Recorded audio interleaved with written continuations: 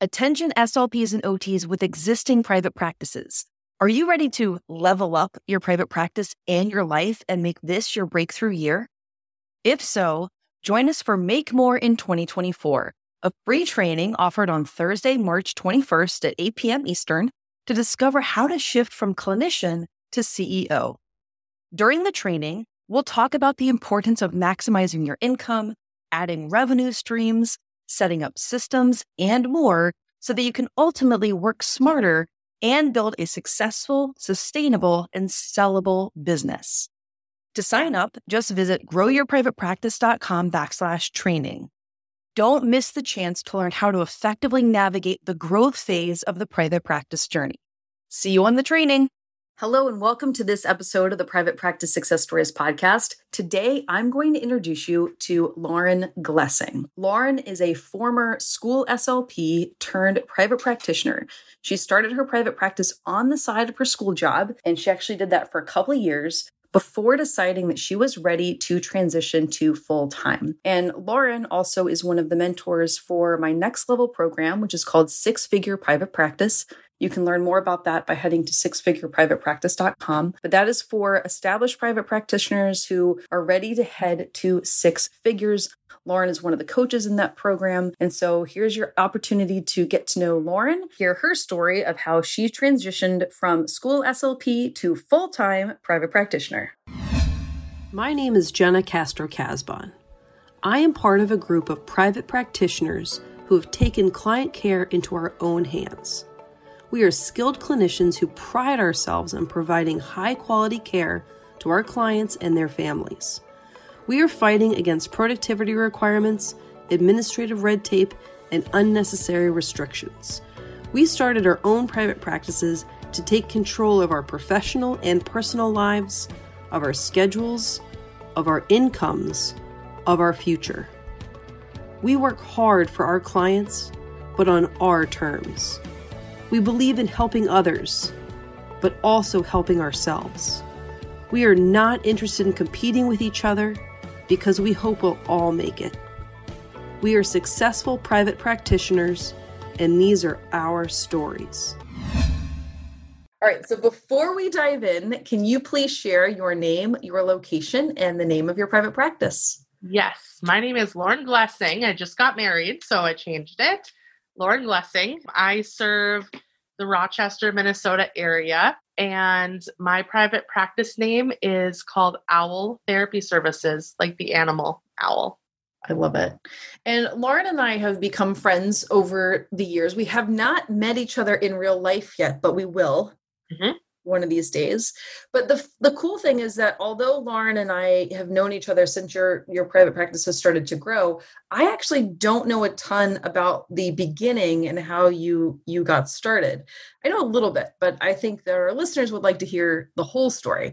So take us back to like maybe your early career as a speech pathologist, and at what point did you start thinking about private practice?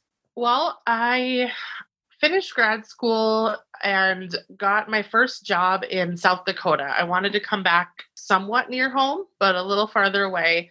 And anyone who knows me knows that I'm very type A and very get my own ideas, stubborn, maybe some people would say, but I always felt this pull, like there's something else. You know, I always had dreams. I always have these notebooks and I'm always writing down things.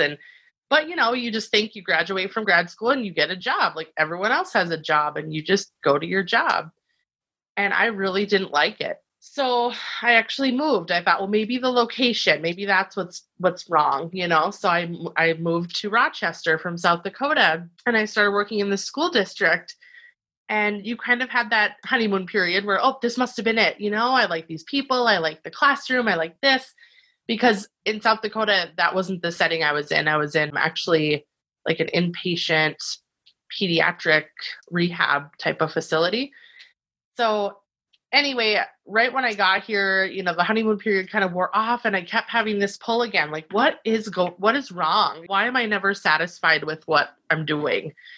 And so my friend and I went to ASHA. I don't remember which one it was, but it was in 2011. And I'm sure you know, Jenna, like, do you ever get that ASHA high? Like, you're like, after ASHA, you're just like, I'm going to conquer this world and it's happening. Yeah. And we're literally, my friend Jess and I are sitting at one of those macaroni grills in the airport, writing down like what we're going to do. And we both started private practices that day, basically. Named it right there in the airport. That was the name. It's still the name. To be honest, just because I really want to share this with the listeners, from 2011 to 2018, I had like 1 to 3 clients. That's it. So for the longest time, I still worked at the schools. And I just saw a couple of kids after school. And in 2018, I went full time. I love it. Yeah. And so what made you decide to go full time? Like what were, because a lot of people will still have that like on the side private practice for years, just for, some extra income and some extra ideal clients or whatever. But what was like your decision where you're like, okay, I'm done with this on the side, or I'm done with the school, I guess. And how did you decide to shift to full-time private practice? I think I just became increasingly unhappy, and it just never went away, and it grew and grew and grew. And I think a lot of people that might work in the schools and share these frustrations, it was the caseloads are getting bigger, the groups are getting bigger, my office is getting smaller, the paperwork piles are getting bigger.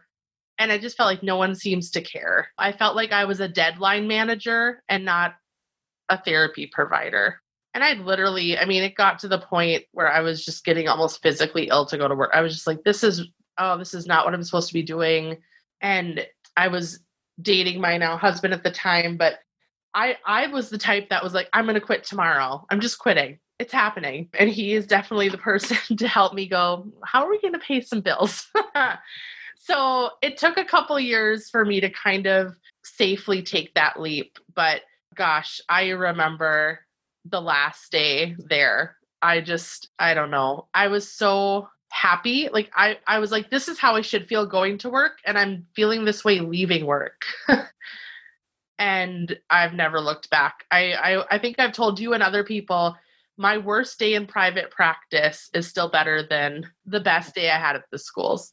Well, and I think that a lot of listeners probably will be like, oh my gosh, that's me, right?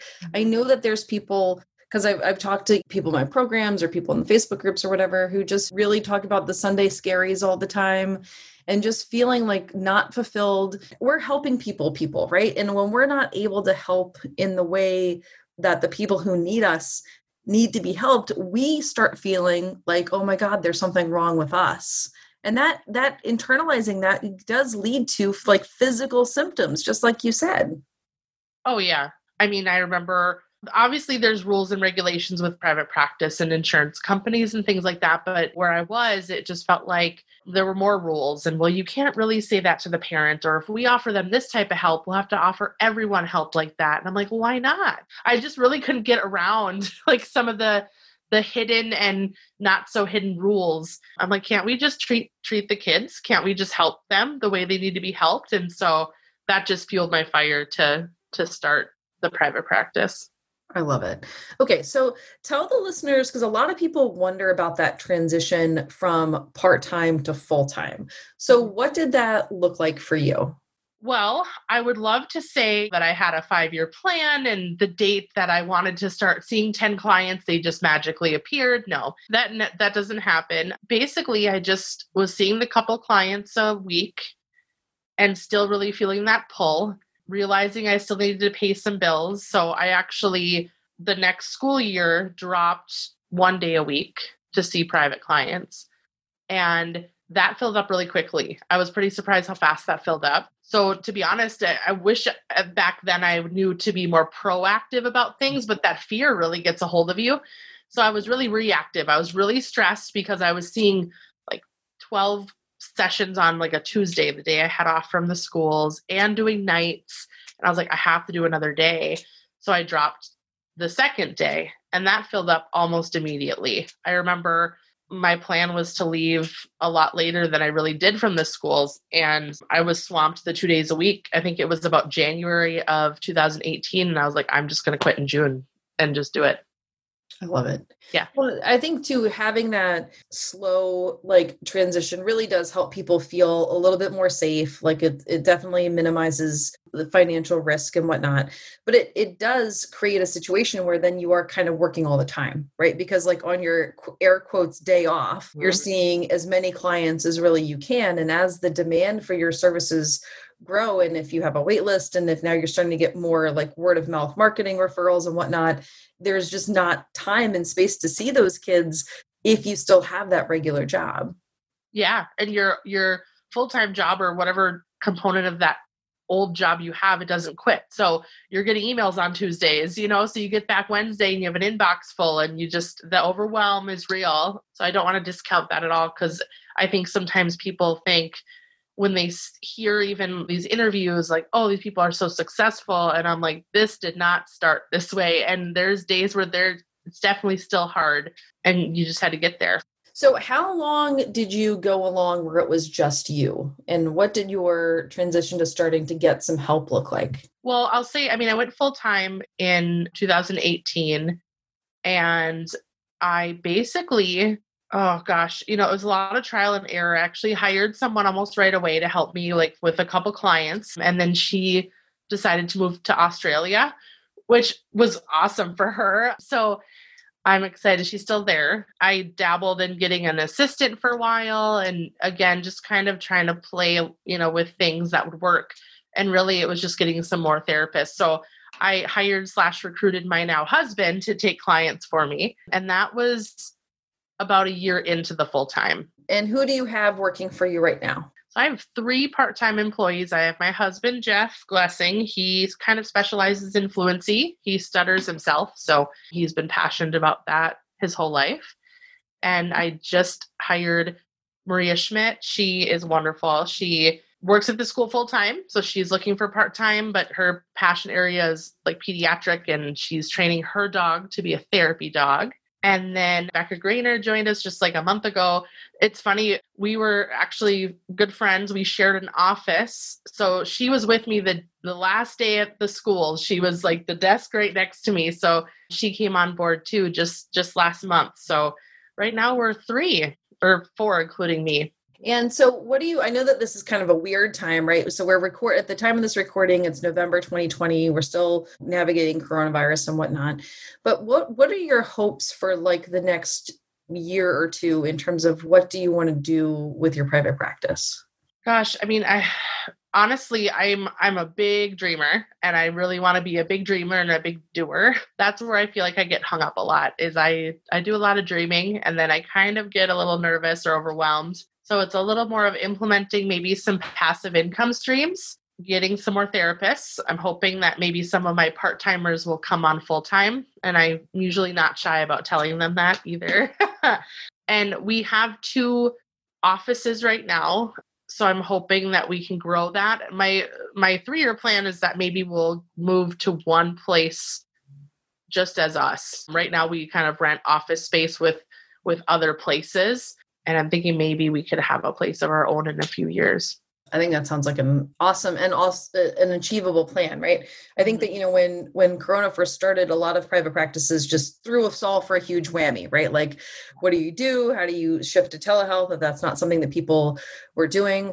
But most people who are in my programs or that I talk to regularly are really having like their businesses are taking off right now. Like people are getting more referrals. People are starting to think about like, oh gosh, I really need to hire. And so like things were really bleak there in like, March, April, et cetera. But like things are starting to get better for not everybody, but for a lot of people. Oh, definitely. We're busier now than we were before COVID. And the first part was really hard. We had no teletherapy clients. We had no teletherapy platform. And we actually signed the lease for our first office starting March 1st, and then COVID hit. So it was, yeah. And we just hired Maria. And so the licensing stopped, the fingerprinting stopped, everything stopped. So that was hard to navigate because it was all these dominoes that had to line up the right way. But I agree. I think people obviously want services for their children. I myself specialize in autism and medically complex kids, and they are not responding well to teletherapy, even with the public school system, just their general classes. So parents are really struggling with that line of safety and providing for their kids. Absolutely. That's what I'm hearing from everybody too, is just that, their kids need more, right? Like as if, kids already before this started weren't getting enough in the schools, right? Like right. By and large, that may be an overgeneralization, but a lot of parents felt like their kids weren't getting enough, right? And then this happened. And then not only are kids not getting enough, but they're also not getting it in the ways that work for a lot of the kind of kids that we see. So the alternative really is private practice. And so if private practitioners are willing and able, and of course people have different local laws and whatnot, but if people are willing to either do in-person services or do telepractice, it may be in a more accommodating way that is happening through the schools, then it really can be a blessing when parents and providers are able to be put together. Yeah, I think if there is a therapeutic silver lining, that's it. You start looking at other ways to provide therapy, or maybe doing a lot more parent coaching where you might not have done that before, and you're finding better results with parent coaching than just direct therapy. So we've had a lot of experience with that over the last few months too. Yeah, I love it. So I'm going to shift topic a little bit. One of the things that Lauren and I have in common is that we have lots of things in common. We're friends on Facebook. I see lots of things in common, but one of them is we both really like to read business books. So what is one or two business books that you have read that have really changed either how you've thought about your private practice or how you've run it or run your life? Okay, so I'm trying not to jump into like a giddy overload here. I love books. I buy way too many books. I'd say I have the top 3 authors, I guess. So the first one is Dave Ramsey. And if you have employees, the EntreLeadership book is phenomenal. He has a podcast, EntreLeadership, just how to lead people well. And to piggyback off of Dave Ramsey, Michael Hyatt, I know that's with the one we love, I think, or share the most of, literally any of his books. I mean, I just bought another one that just came 2 days ago, but Your Best Year Ever, I think, is a really good one to start with. And then Free to Focus was great. What else? Oh, The Vision Driven Leader was the newer one. I loved that book. That really helped. And especially since I really was just like him, he was very vision. Okay, that's a little woo. And I was like, yeah, I get it. Me too. But when you read it, you're like, wow, this is super important. So Dave Ramsey, Michael Hyatt, and I'd say Mike Michalowicz, like the Profit First, Run Like Clockwork, all those types of things. I could literally go on. I mean, there's so many. Yeah. Well, and I think that it's important for, a lot of SLPs choose our profession, because again, we're helping people and we just want to help. And then all of a sudden, when you start to think, I wonder if I might find a second kind of identity as a business owner, that can really be a little scary to some people who have never thought maybe about having a business or running a business or leading people or anything like that, right? And so it's really kind of nice when you find books or you find authors that you're like, wow, I can read this and I can think about how I could apply this to me, like as a speech therapist in private practice. And the people that you named, I'm similarly big fans of all of those folks, but you can take business books that are written for the general public and apply them to you as a speech pathologist in private practice. Oh, yeah. I mean, I think it actually was Dave Ramsey that said babies aren't born and they say, look, it's a leader. Like, you aren't born that way. You are, but you aren't. And people get really scared. And I've had friends say, well, should I get a business degree? I'm like, no, you are great the way you are, and use those things to amplify your skills, because at the core, you are you. And you are going to do a great job leading. You just need little tidbits here and there to help. I totally agree. What are some other lessons that you have learned along the way from owning your own business as a speech pathologist? For me, being really type A, I think it was letting go of the perfectionism. You're going to make a lot of mistakes. I make them almost daily. And now I really actually embrace that. Whereas I would be terrified of mistakes. And sometimes they're more scary than others. Sometimes you get a letter from the IRS saying, oh, you forgot to pay this tax or whatever. And I'm like, I didn't know that tax existed. And I'm sure you've seen those little memes on the internet of what people think entrepreneurship is. And it shows a line going up and then what it really is, it's a big scribble. You're going to make mistakes and you just need to learn that, again, you're a good person. So mistakes are going to happen. It's what you do with the mistake. Do you cover it up? Do you call and make it right? So now when I get a letter or something happened, I just go, okay, I'll call and figure it out. I'll fix it. And before, like the first time I got something like that was just devastating, 2 days of watching Legally Blonde in bed and, what am I doing? And so I think that's the biggest lesson for me and still pretty much is. Well, because you can make a mistake. I think a lot of times people are like, well, I don't want to go into private practice because if I make a mistake, I'm going to get sued. I'm going to go to SLP jail or something. I'm going to people catastrophize these things where a lot of the kinds of mistakes, like you might make a billing error. Okay, well, you have an opportunity to fix that billing error, right? Or you learn something from it, right? And so all of the mistakes, unless you do something unethical or something, don't do that, listeners. Mm-hmm. But the kind of little mistakes you're going to make as a private practitioner and business owner are mostly fixable.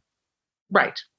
And it's the things you don't see. So you see all the successful people, or you probably follow the successful people or listen to their podcasts, and you don't realize that they had to edit that podcast 12 times, or, oh, this person never got that type of notice in the mail. They definitely did. So you just don't see it, but it's there. I think the other lesson that was big for me, and I still wrestle with it, is don't negotiate yourself down. Your rates, your services, your ethics. Definitely feel confident in what you're offering to people and that it's very valuable. Yeah, that's a good lesson too. When you have confidence about that, right, then it shows. And then people are like, okay, well, if that's what it costs, that's what it costs. Yep. Right. And be okay with a no. That was another one too. Some people, especially with COVID, people can't afford things sometimes. You can say, okay, great. Here's some things I think that would help you. Here's some people you can listen to. There's ways to offer free resources without offering your resources for free. That's right. I think that's another fabulous lesson. So for people who might be listening to this, who are you years ago, right? They're in that school system and they're just starting to think I wonder if private practice is something I could do. What advice would you give that person? Do it. I mean, I literally remember sitting during IEPs or just sitting at your desk, and I'm sitting there trying to calculate how many private sessions I would need to do and how much I should charge. And you kind of daydreamed about it. And I think a lot of people are doing that right now, or just thinking there must be a better way. And there is. I was the person going, gosh, I don't know. I don't know anything about business. I don't know anything about what I need to do. But then I, started following you. And there's just so many resources out there to help that it really, I think, once people get over that initial fear of, can I really do this? Then it just opens up the door to just unlimited possibilities, I think. That's right. And there is such a need out there, right? So when a new SLP opens her or his doors, it's there are clients who need to be served, right? There are parents and families out there who are desperate for services. So you will get clients. People will find you. You might have to, you got to tell people, you got to get the word out. You got to start to make a name for yourself, but there are people in your community who need you, and they're just waiting for you to find your courage and say yes. Yeah. And I think from a financial standpoint, to be honest, some people do save up a lot of money before they start or take out a big business loan. I've really wanted to run debt-free, and that's still going on. It didn't cost that much for me. I don't know if states are different, but to get the business name filed was $50.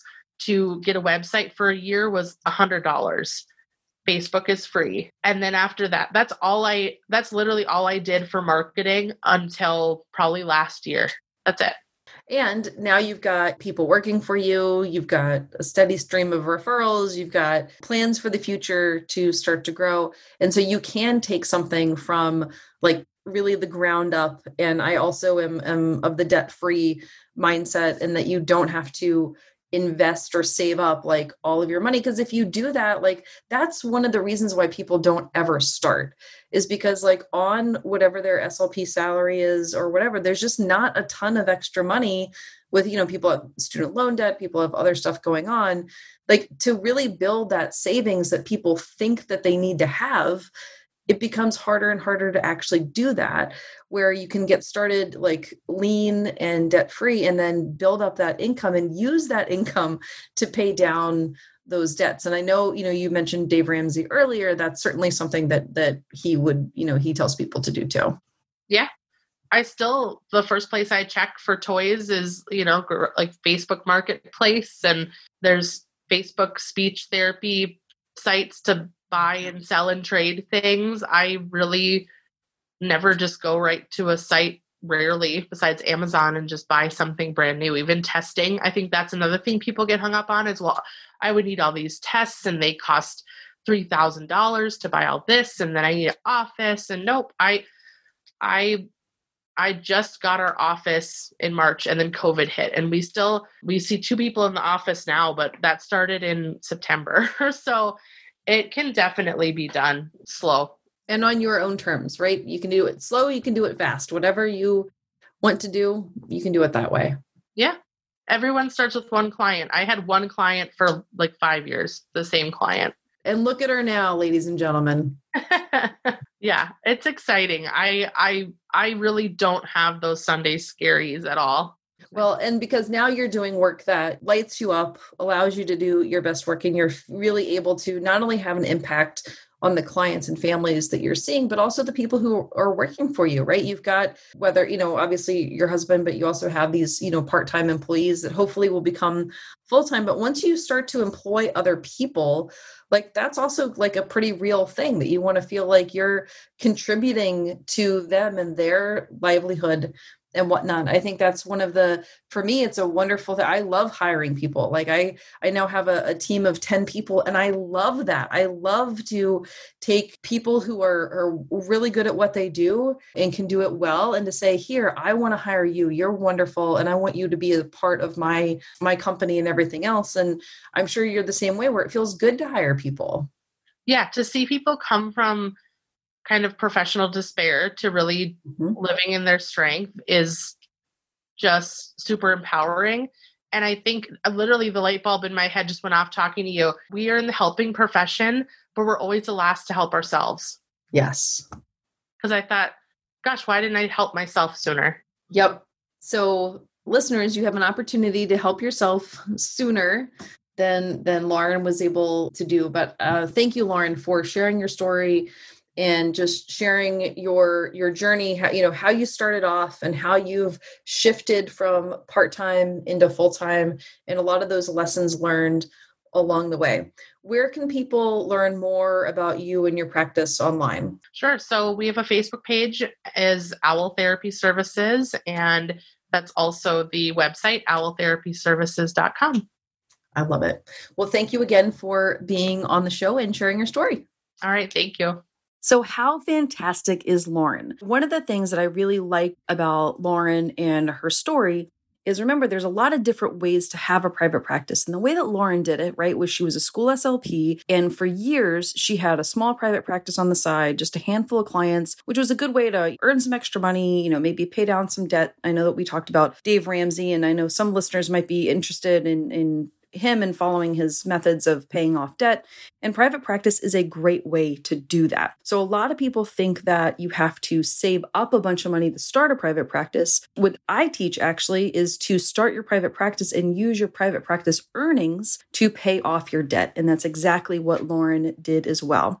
So if this is interesting to you and you want to learn more about starting a private practice, head over to startyourprivatepractice.com/webinar. I have a free training. It lasts about an hour, and I promise that you'll learn in 1 hour more about private practice than you ever learned in graduate school.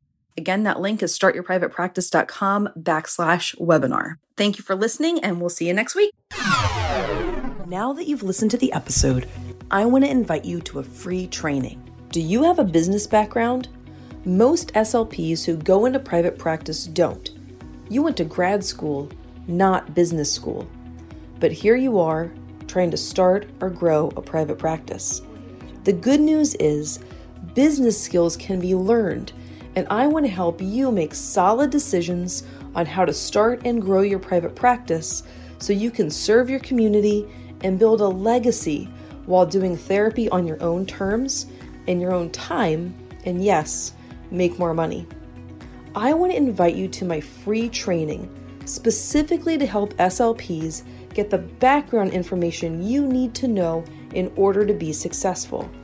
There are 2 tracks, the Start track and the Grow track, because the needs of beginners and growth level private practitioners are very different. The trainings are short but thorough and can be consumed and put into action quickly. I want to teach you how to think, act, and behave like the private practitioner you are meant to be so that you can step into the vision you have for your private practice and your life. And the best part, these trainings are completely free.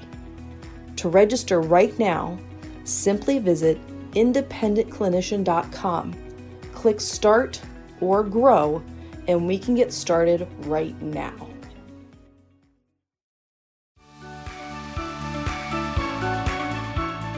Well, this episode might be over, but we don't have to say goodbye. Head on over to independentclinician.com for resources that will help you at each stage of your private practice journey. If you're on Instagram, let's connect. Follow me and send me a DM. I'm @independentclinician. And if you're on Facebook, make sure that you join the SLP and OT Private Practice Beginners Facebook group. All right, off to help more regular SLPs and OTs become successful private practitioners. Let me know if I can help you too.